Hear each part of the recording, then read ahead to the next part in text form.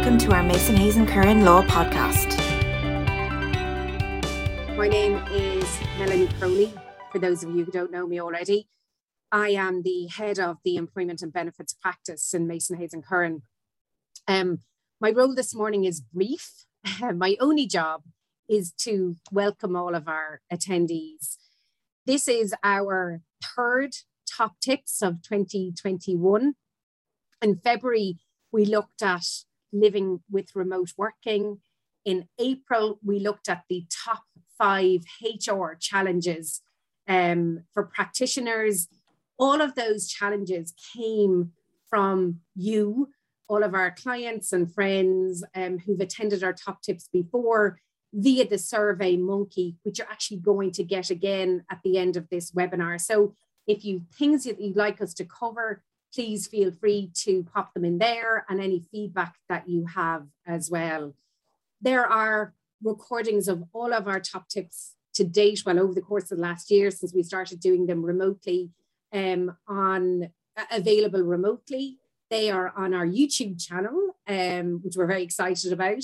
That's available at www.mhc.ie/YouTube.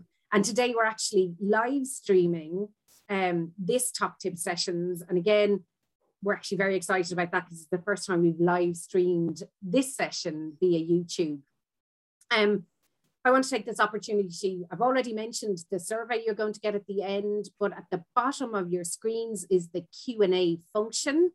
If you've any questions you'd like to put to today's panelists, please put them in there, and Ger will try and get through them, or as many of them as he can, towards the end of the session. All that remains now is for me to introduce you to our speakers for today. My job, I'm handing over to my partner, Ger Connolly. He's going to chair today's session, and he is joined by 2 of the absolutely fantastic solicitors from the team, Katie O'Connell and Naomi Pollock. So over to you, Ger. Thanks, Melanie. Good morning, everyone. It's great that we're live streaming. We have an official record of Katie and Naomi being fantastic. We have a lot to cover. The first thing we're going to do is a survey, actually, and we'll give the results at the very end. So the survey should pop up on your screen now, and there is 4 questions. So it is, if you fill out, just click yes or no. The first question is your organization prepared for a return to the office? Yes or no. The second question is, do you believe that social distancing in office should be reduced from 1 meter from the current 2 meters? Question number 3 is, are you planning a staggered start and finish times to allow your employees to avoid public transport during rush hour? And the final question is, will some employees simply refuse to return to work? So we'll afford everyone just a few more seconds to click yes or no. It'll be interesting to see what your thoughts on these questions are, because these are some of the ones that we are obviously get asked on a pretty regular basis. And at the end, we'll give the feedback, or we'll give you the results of what was said. We are not sorry, my screen won't move. Hold 1 second. Oh, sorry, there we are. There we go. So we have a lot of topics to cover today, including vaccinations and returns to work.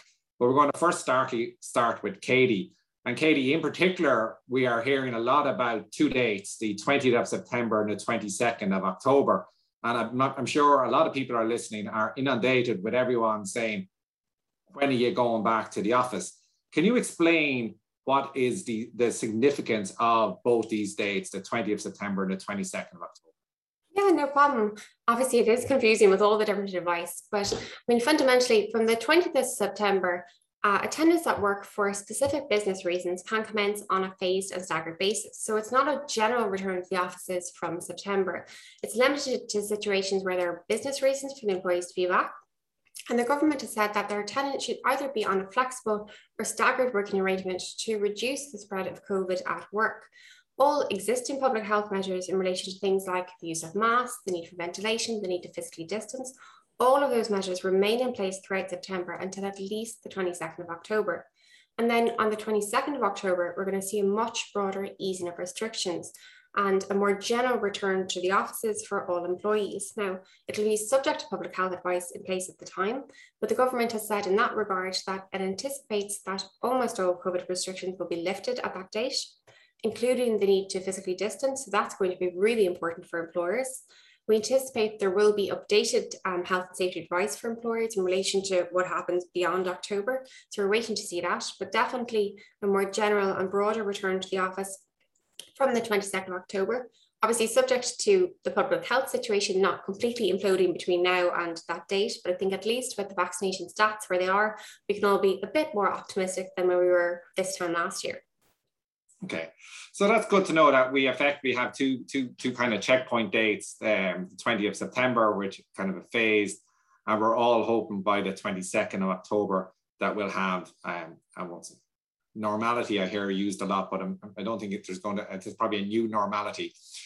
But Naomi, that brings us on to the obvious question in relation to vaccinations, because if we have our workforce going back into the office, and we also, if you look at the statistics, 85% of the population is vaccinated. So you would have to assume that there is perhaps 10% or 10 to 15% of the population that simply does not want to get vaccinated. So it begs the question is, if you are an employer, can you ask about the vaccination status of your employees?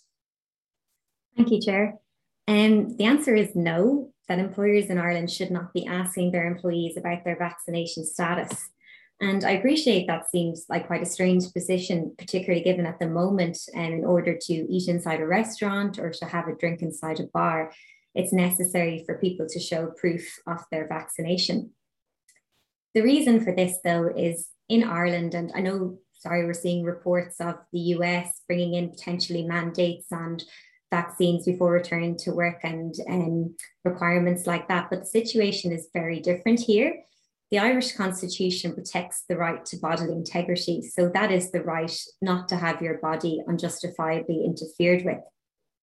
And that basically means that the government is extremely unlikely to introduce any legislation or mandate here requiring that persons be vaccinated, or indeed employees be vaccinated before returning to work.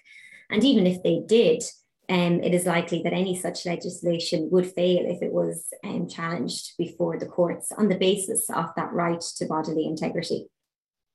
Another really important point on that is that recently the Irish Data Protection Commissioner published guidance, which essentially says that employers cannot ask employees about their vaccination status. And the reason for that is because vaccination status is a personal health data, and that's a special category data under the GDPR. And so it's afforded additional data protections, or additional protections under data protection law. The Data Protection Commissioner in her advice also points to the fact that the work safety protocol, which is the advice that the government has published on preparing for the return to work, does not identify vaccination as a necessary health and safety measure, but rather it emphasizes that vaccination is a voluntary decision for employees. Now, the Data Protection Commissioner does note that there are exceptions to that, where there might be a workplace that does identify vaccination as a necessary health and safety measure. But the example that she gives is the context of frontline healthcare services. So in theory, an employer could carry out a risk assessment to check whether it is necessary for their workplace to require that employees are vaccinated or that they disclose their vaccination status. And it could be that it is identified to be a necessary measure and that a policy in that regard is adopted. But we think it will be quite difficult to justify a policy unless there is a very strong health and safety justification, like perhaps in the context of frontline services. And of course, there is a risk that if that policy is introduced, that an employee could submit a complaint to the Data Protection Commissioner, and a prosecution could occur on the basis that health data is unlawfully being processed. So we kind of ended up now in a situation where you can't go to a restaurant or you can't gain access to an indoor restaurant without showing your certificate. Yet you can come back into the workforce without the employer being able to carry out any checks or even ask for the status. That seems where that if I'm correct, that's the position we've ended up in as of today. Yeah, that's exactly the position. And, we appreciate that is quite difficult for employers. And there might be situations where an employer, cannot ask their employee about their vaccination status for the purposes of them coming to work. But that employee actually comes into the restaurant that they work in that night, and the employer will need to ask them for proof of their vaccination then so that they can eat inside. And this is, of course, going to lead to situations where employers might inadvertently become aware of an employee's vaccination status without actually asking about it in the context of their employment. And in those situations, employers just need to be really careful about what they do with that information, as in they should not do anything with that information. And that's because if an employee feels that they are being treated differently because of their vaccination status, and they know their employer knows about their vaccination status, there is a risk they could bring a claim to the Workplace Relations Commission. For example, they could bring an equality claim. They mightn't have had the vaccine because of religious reasons, or perhaps because of a disability. They might have an underlying condition which meant that they had a bad reaction to the first dose and were medically recommended not to have the second dose. And because of being treated differently due to not having a vaccine, they are actually being treated differently due to their religious beliefs or due to their disability. Another type of claim they could bring is a constructive dismissal claim, where they say that they actually had to resign from their employment. And the reason they had to do that was because it was no longer possible for them to work for their employer, where maybe they felt like their employer was trying to force them into having the vaccine, or perhaps they felt like they were being bullied in the workplace because their colleagues knew that they weren't vaccinated, or about their views on vaccinations. It raises a very interesting point where we actually gather data by accident or inadvertently, or through the process of elimination. You find out someone who's non-vaccinated and the consequences that flow from that.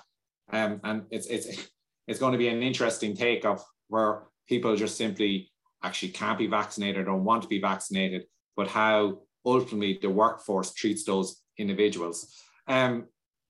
Katie, back to you then, because we then have a situation. So we have the 2 dates. We have September, if you want to call it, let's just call it the trial period of people coming back to the office. But as of today, there's a very set the 20th of October. We have a very much business as usual, but certainly it's more encouraging of employers to allow their employees to come back. So from an employment point of view, what should employers be thinking about over the next few weeks? I think the starting point for every employer has to be the government's work safety protocol. And that document sets out the minimum requirements needed in every workplace across all sectors to prevent and reduce the spread of COVID at work. So if you're an employer and you haven't read the protocol, you need to.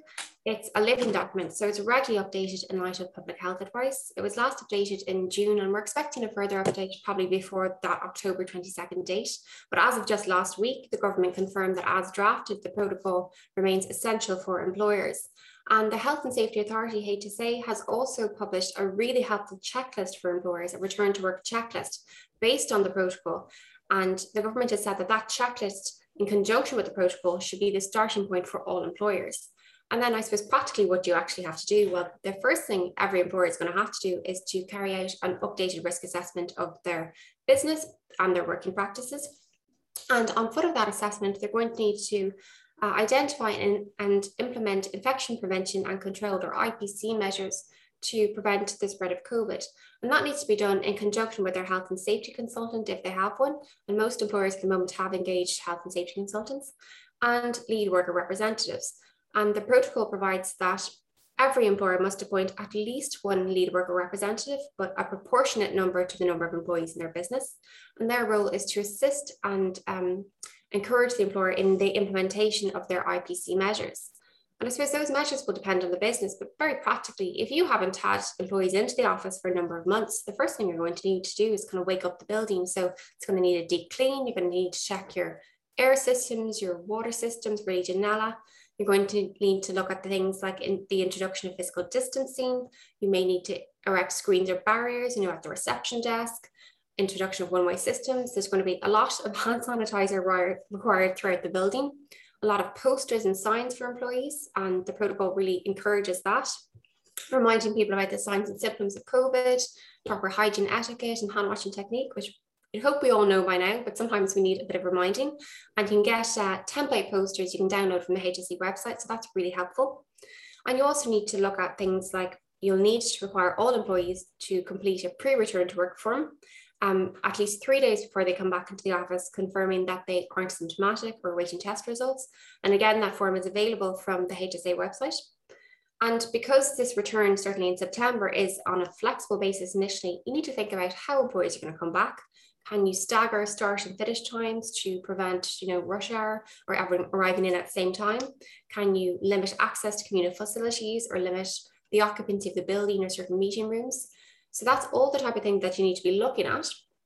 But crucially, once you kind of identify all of your IPC measures, you need to communicate them to employees and provide them with training in relation to those procedures, because there's no point in paying a health and safety consultant a whole load of money to come up or to help you develop a really comprehensive COVID response plan if employees aren't aware of it and haven't received training on that. So that needs to happen now. And that's kind of the health and safety side of things, but you also need to be looking at the employment law side of things. So, because we're looking at flexible working arrangements, you need to think about who's going to come back, on what basis are they coming back, and they're going to work certain days or different times. And if you are changing terms and conditions of employment in relation to start times, finish times, etc., that requires consultation and may require consent as well. So you want to be starting all of that process now and not on the 19th of September or certainly on the 21st of October. And then I suppose a few other things. If any employees have been on layoff over the last couple of months, you need to write to them formally now to tell them that layoff is coming to an end and that work is available. And then finally, you need to be planning for the long term. So not just this kind of transitional phase, but what happens post-October. And the government is really promoting the use of remote working strategies, not just now, but into the future. So if you're inclined to facilitate some form of remote working, and most employers are really looking at that at the moment, we're certainly getting lots of queries about it from our clients. But if you're inclined to do that, you should have a formal policy in place. So you want to start developing that now and communicating it to employees. And if you are looking at enforcing some form of remote working, and again, that's something that a lot of employers are looking at, for an office-based worker, that's a fundamental change to someone's terms and conditions of employment. So again, you need consultation and potentially consent, failing which you could be looking at employee grievances and employee claims. So that all needs to be happening now, certainly consultation with employees now and not on the 19th of September and not on the 21st of October. So it just seems that there's a huge body of work to be done between now and the 21st of October if you want to be adequately prepared. And if we divide it into two, it seems to be there's that kind of the physical setup of an office in terms of screens and signage and things like that. But also then you have, if you want to call it, the remote working, the things we need to do with in terms of the kind of more formalized remote working, because a lot of us have simply left an office over 18 months ago. Contracts have not been amended, and we're all waiting for this date, which was the date of the return. But I think from every single survey that I've seen, very few offices want to return to full capacity 5 days a week. I think so. A hybrid remote working policy is certainly has to be high up on people's list. Just until this is again, I'm finding this slightly confusing, and I'm sure a lot of the audience are as well.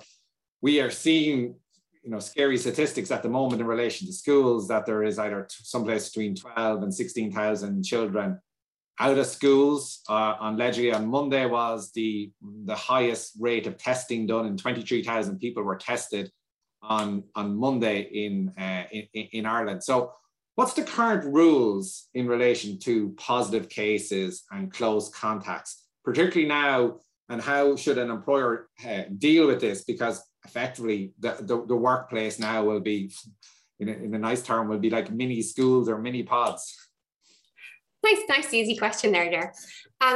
Yeah, the advice is confusing and constantly being updated. But at the moment, anyone who tests positive for COVID, regardless of whether or not you're vaccinated or you're symptomatic, you have to self-isolate.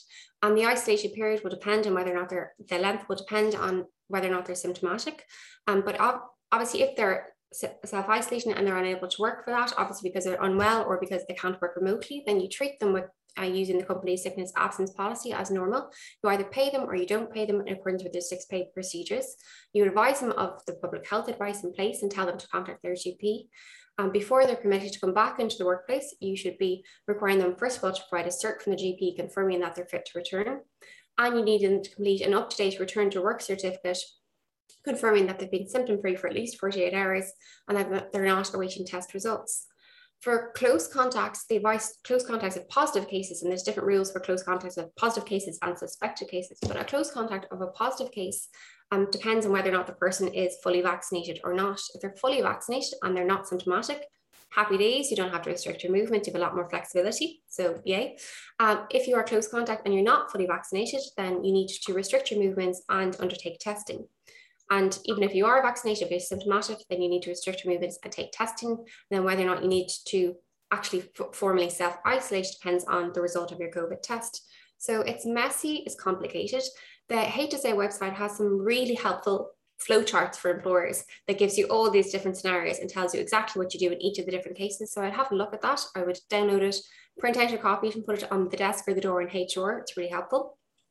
So that's kind of, for actual cases. But I think what you mentioned there in relation to, if your child is a close contact, you're not a close contact, that's difficult what you do. And your kid needs to stay at home, you're not close contact. So you're not sick or you're not coming under the sickness absence policy. That's a bit messier, and employers are going to have to show some flexibility with employees who find themselves in those kind of situations and try to be reasonable in how they deal with them. But it is tricky. And yes, it's something we're going to be looking at a lot with the schools reopening.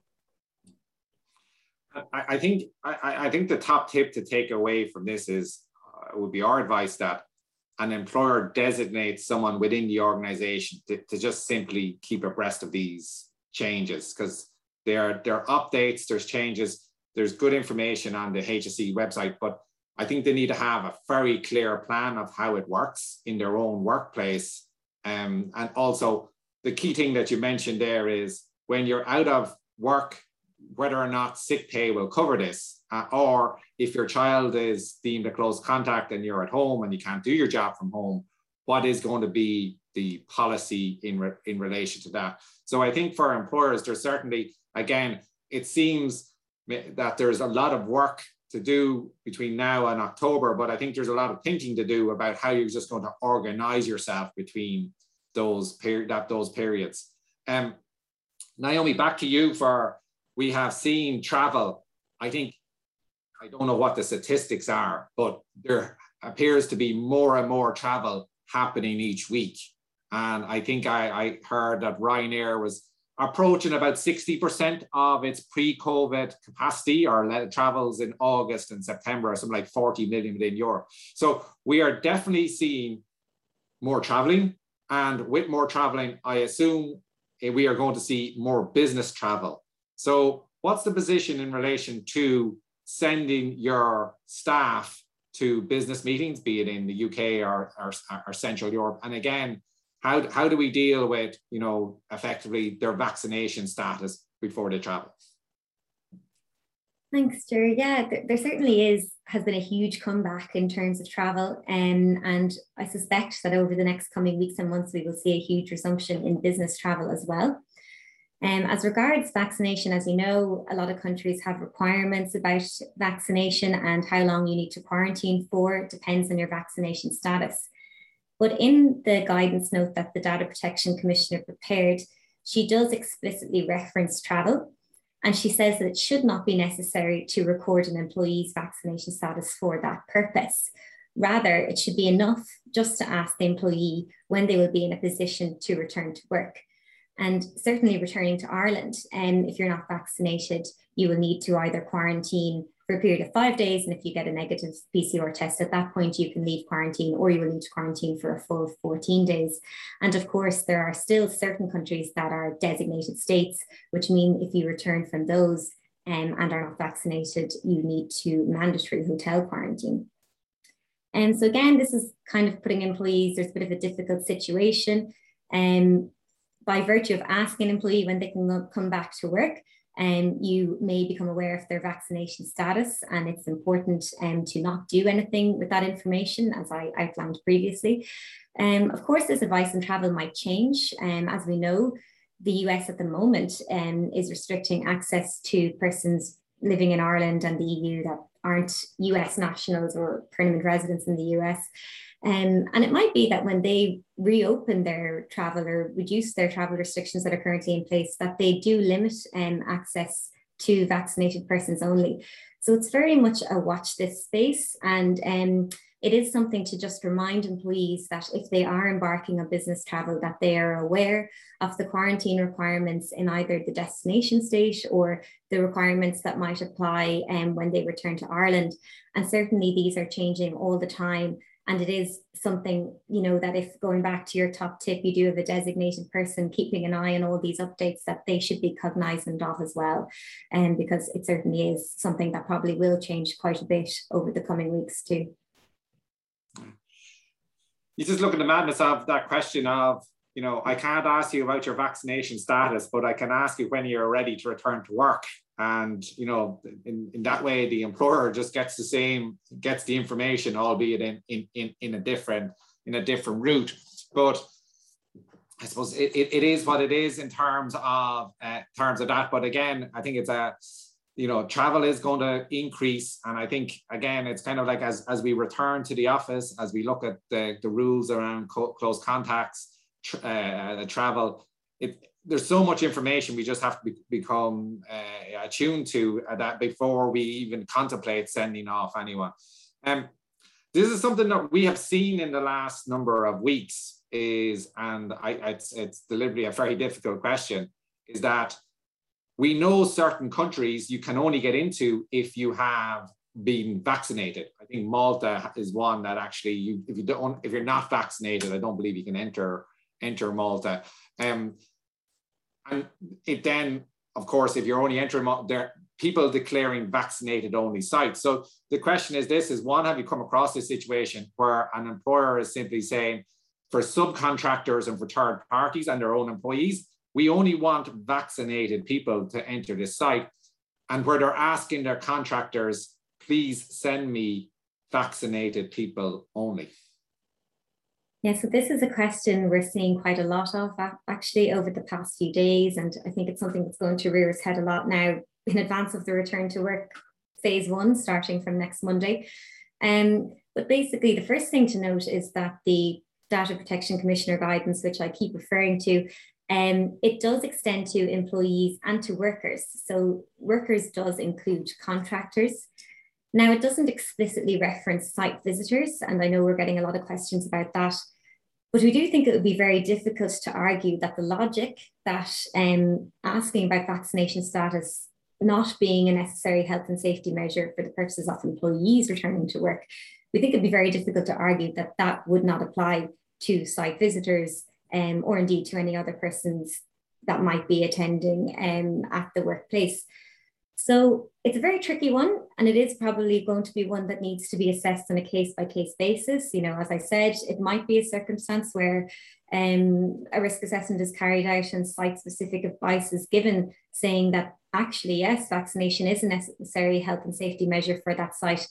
But again, we think those circumstances are going to be very limited, and you will definitely need to have clear evidence in place showing that that is the case if that is a route that an employer wants to go down. So it's very much a watch this space thing. Another thing to bear in mind is that, as Katie mentioned, from the 22nd of October, it's envisaged that in general, restrictions are actually going to end, and that will mean actually that we won't need to show proof of vaccination if we want to dine indoors. It might mean, and you know, this obviously hasn't been confirmed yet, but it might mean that physical distancing will no longer be required in the workplace. So it will be interesting to see what effect that will have on the position taken as towards vaccination sites, because if you're saying that physical distancing is not needed for a workplace, it's going to be quite difficult to say that vaccination is a necessary health and safety measure. So it's a very much watch this space and a moving thing. Hopefully it will be a less of an issue in a few weeks' time, but we'll just have to wait and see. I can tell you it's not going to be an issue. It's not going to die down. We have 35 questions, and I'd say about 30 of them deal with vaccination and the frustration of not being able to ask about vaccination status. But now we have 36 actually, and there's another vaccination question. So I think there's a huge frustration amongst employers basically about vaccinations. But we'll come back to the questions in one moment. What we're going to do now is we're just going to do the results of the survey, and then I will try to pick out the various themes, but a lot of them are to do with vaccination. So the results of the survey, Sinead, we'll just put them up on our screen first. Oh, here we go.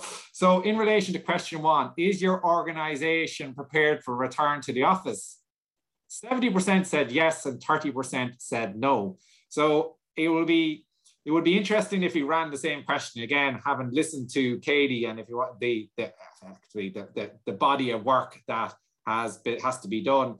But I think it has been, offices may have been operating on a somewhat small capacity over the last number of months, and maybe signage and things like that, and they've got used to various things. But 70% I think is a good number. In relation to question 2, do you believe the social distancing office should be reduced to 1 meter? Yes for 68% and no for 32%. So you have a 2/3, 1/3. And that's an interesting, when you think about it, is that it would appear like when we go to restaurants, we now look at the distance between tables. Some people are comfortable and some people are less comfortable in relation to social distancing.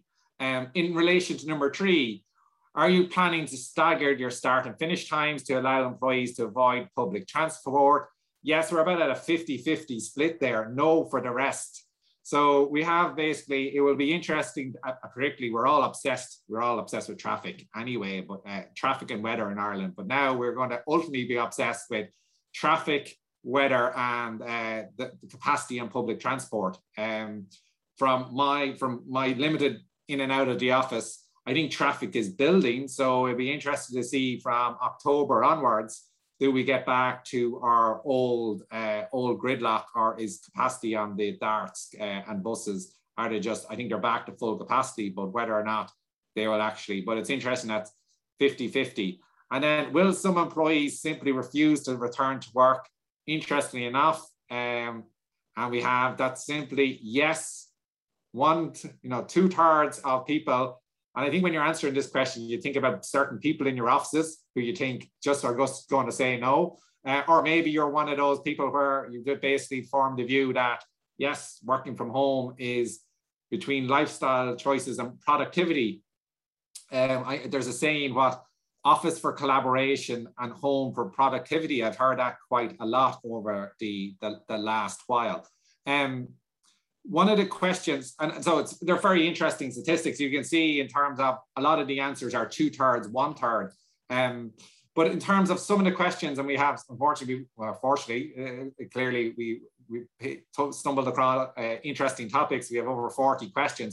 But for you, Katie, one of the more common questions is probably 2 parts of the questions. Is one,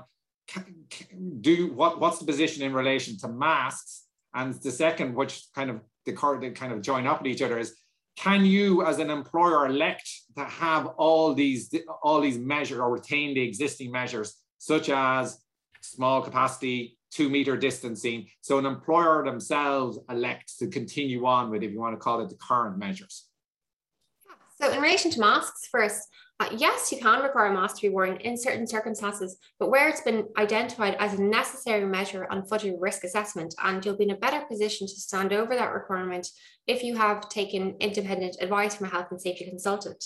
So the protocol expressly recommends that employers adhere to public health advice in relation to the wearing of masks, and the advice is that masks should be worn in crowded workplaces, and that they should be made available to employees where physical distancing of 2 meters isn't possible. And where you provide masks to employees, you also have to provide them with training on how to properly use them, how to dispose of them. There's also various circumstances where masks must be provided to employees. So if someone becomes unwell or symptomatic at work, they have to be given a mask. And likewise, anyone dealing with them needs appropriate PPE, so mask and gloves. So if you have health and safety advice to the effect that masks should be worn, then yes, you can implement that. But be reasonable. If someone refuses to wear a mask, engage with them. If they have, a medical reason, for example, as to why they're not comfortable, if they can't wear it, then obviously don't discipline them. Try to understand that and deal with that. But if someone completely unjustifiably refuses to wear a mask and you have policies and procedures requiring a mask, then you have the disciplinary procedure available to you, but you'll be in a better position to stand over any mask wearing requirement where you have advice from a health and safety consultant to support your view that that's necessary and put in a risk assessment. So you can't just decide, I like masks, everyone has to wear a mask. There has to be a reasoning and a justifiable basis for that requirement in your organization. And yes, you can continue those measures going forward after the 22nd of October, subject to the public health advice in place at the time. But again, if there isn't a requirement to wear masks, although it looks like the mask wearing requirement or advice will probably continue post-October, but even if it was lifted, you could continue a requirement to your own business to have masks if you have specific health and safety advice or reasoning or a legitimate basis for that requirement within your business. And then in relation to other health and safety measures, employers are required to do everything reasonably practicable to protect the health and safety of their employees. So if, having carried out your own risk assessment, you think it's necessary to take additional measures to protect your employees, and again, that you have health and safety or legitimate evidence to that effect, then yes, you can absolutely put in place measures, but you just need to be able to stand over and explain why they're necessary and reasonable. And you'll need to do that in light of the public health advice that's available at the time. So we have to see what the public health advice says, and that will depend on how strong your position will be to stand over your obligations. Okay. One of the just questions there, will you just repeat, Katie, where the websites, where the protocols and things so people just are again aware of where what documents they're looking for and where to find them? Yeah, so the HSA, so the Health and Safety Authority, or HSA.ie, has various sections. They have a section on their website for businesses and employers and a section for employees. And the section for business and employers has lots of advice in relation to COVID. So it has sample template posters, your return to work checklist. It has a sample COVID-19 response plan that helps you get together how you're going to carry out your risk assessment. So there's lots of really helpful, really useful information for employers there, including the flow charts for how you deal with suspected cases or close contact cases of COVID within your workplace. Naomi, vaccination is by far the kind of I'm frankly asking people's status, but I suppose one interesting question, sorry, there are lots of, but one in particular is that if you're hosting an event, so this time in maybe November or December, if Mason Hayes is hosting its next Top Tips, can we ask for people's vaccination status prior to entering into the building?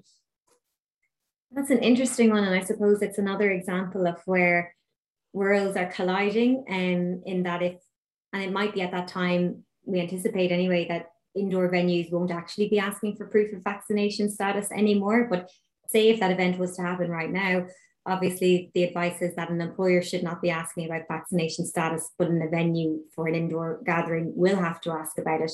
So I suppose in that context, really, it shouldn't be the employer that's asking, it should be the venue that's asking about it. But this situation is probably going to massively change over the next 4 weeks. And it is anticipated that it will no longer be necessary to have proof of vaccination for indoor events. So I would suggest not having any indoor events until at least the 22nd of October. And the guidance will actually probably be quite different at that point. And it will be interesting to see if there is updated guidance published either by the Data Protection Commissioner or indeed, we anticipate that the government will update the work safety protocol before the 22nd of October. So it will be interesting to see if questions like that are addressed. Okay. There's a huge amount of questions in relation to, if you want to call it, an employer's obligation to medically vulnerable people. So, and like, for example, there's one question, how do you deal with staff concerns for their safety in relation to when it's revealed or they discover that another staff member who is not vaccinated? And this, we don't have the answers to all these questions because obviously you're not allowed to ask, but it seems that it will bubble to the surface quite quickly who is vaccinated or non-vaccinated. And travel is one of the anomalies there in terms of you effectively can find out. But one of the questions has been asked, Naomi, is that, can I ask about a vaccination status, but do not keep a copy of the records? So effectively, that person is asking, I'm not processing the data, I'm getting I'm getting knowledge, but we all know kind of from a data privacy point of view, there's always things about processing and non-processing. So just so we're clear on what our position is, it's that on that, can you ask but not keep a record?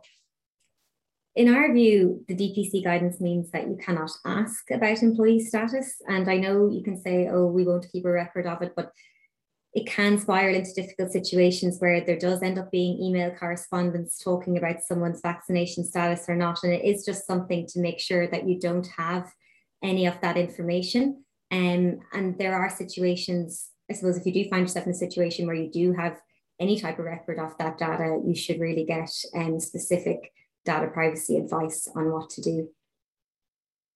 Okay. There's a lot of questions as well about kind of hybrid working and what employers, Katie, should do about hybrid working. And I think if we just give people a flavor of what we believe it should be, because you did cover it in that we are fundamentally changing probably work practices, but it also goes to the root of a person's contract or employment. So from what an employer's point of view, what would you recommend, if you want to call it, in terms of the papering of this this arrangement?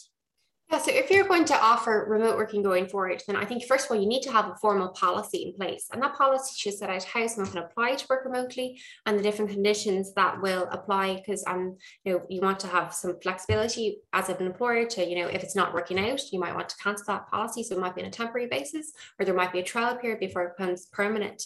Any permanent changes to terms and conditions of employment need to be documented under the Terms of Employment Information Act. So you need a formal contract amendment. So first of all, you'd want your policy in place. And then if you decide on foot of someone's successful trial period or under the policy, they're going to work remotely permanently, then you need a formal contract amendment. So I think policy is the first place, communication to employees, and have a system in place whereby employees apply, and you have a system for dealing with applications and how you're going to treat remote working applications. If you are going to enforce some form of remote working, then I think you need to be consulting with employees now, because it is changed the terms and conditions of employment. So you need to be engaging with them and trying to understand any concerns that they have and trying to get them on board before forcing through a change without their consent, because doing that, as I said earlier, gives rise to a risk of claims. But a policy is the first step, and you really want to be working on that now. Okay. We've reached the end, because that's as many questions as we could fit in. There is a huge amount of questions. There's a huge amount of issues in relation to vaccinations, and I think perhaps that might dominate certainly return to work. And it'll be interesting between now and October whether the protocol guidelines about social distancing, mask wearing, and all things like that change. But also we will have to deal with, there's questions in relation there, is it reasonable for me to ask someone to travel at the moment? And they are,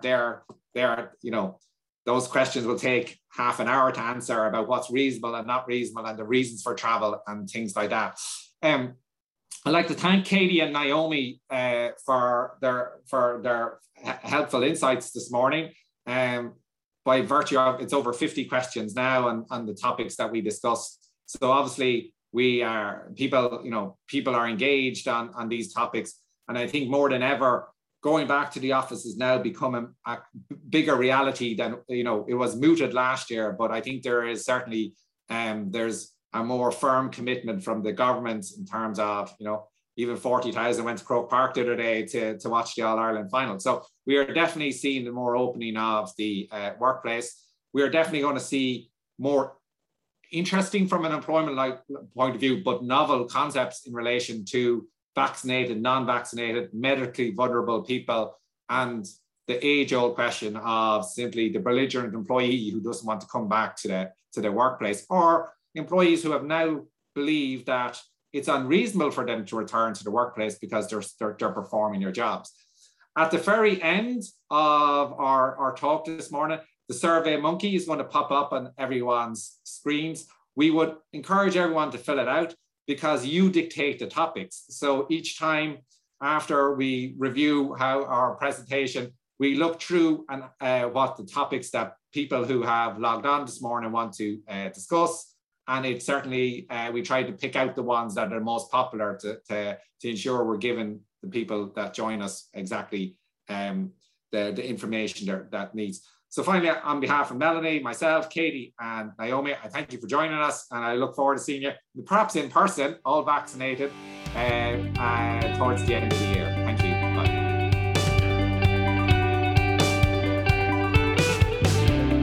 For more on our events and podcasts, you can visit mhc.ie. Thanks for listening and goodbye for now.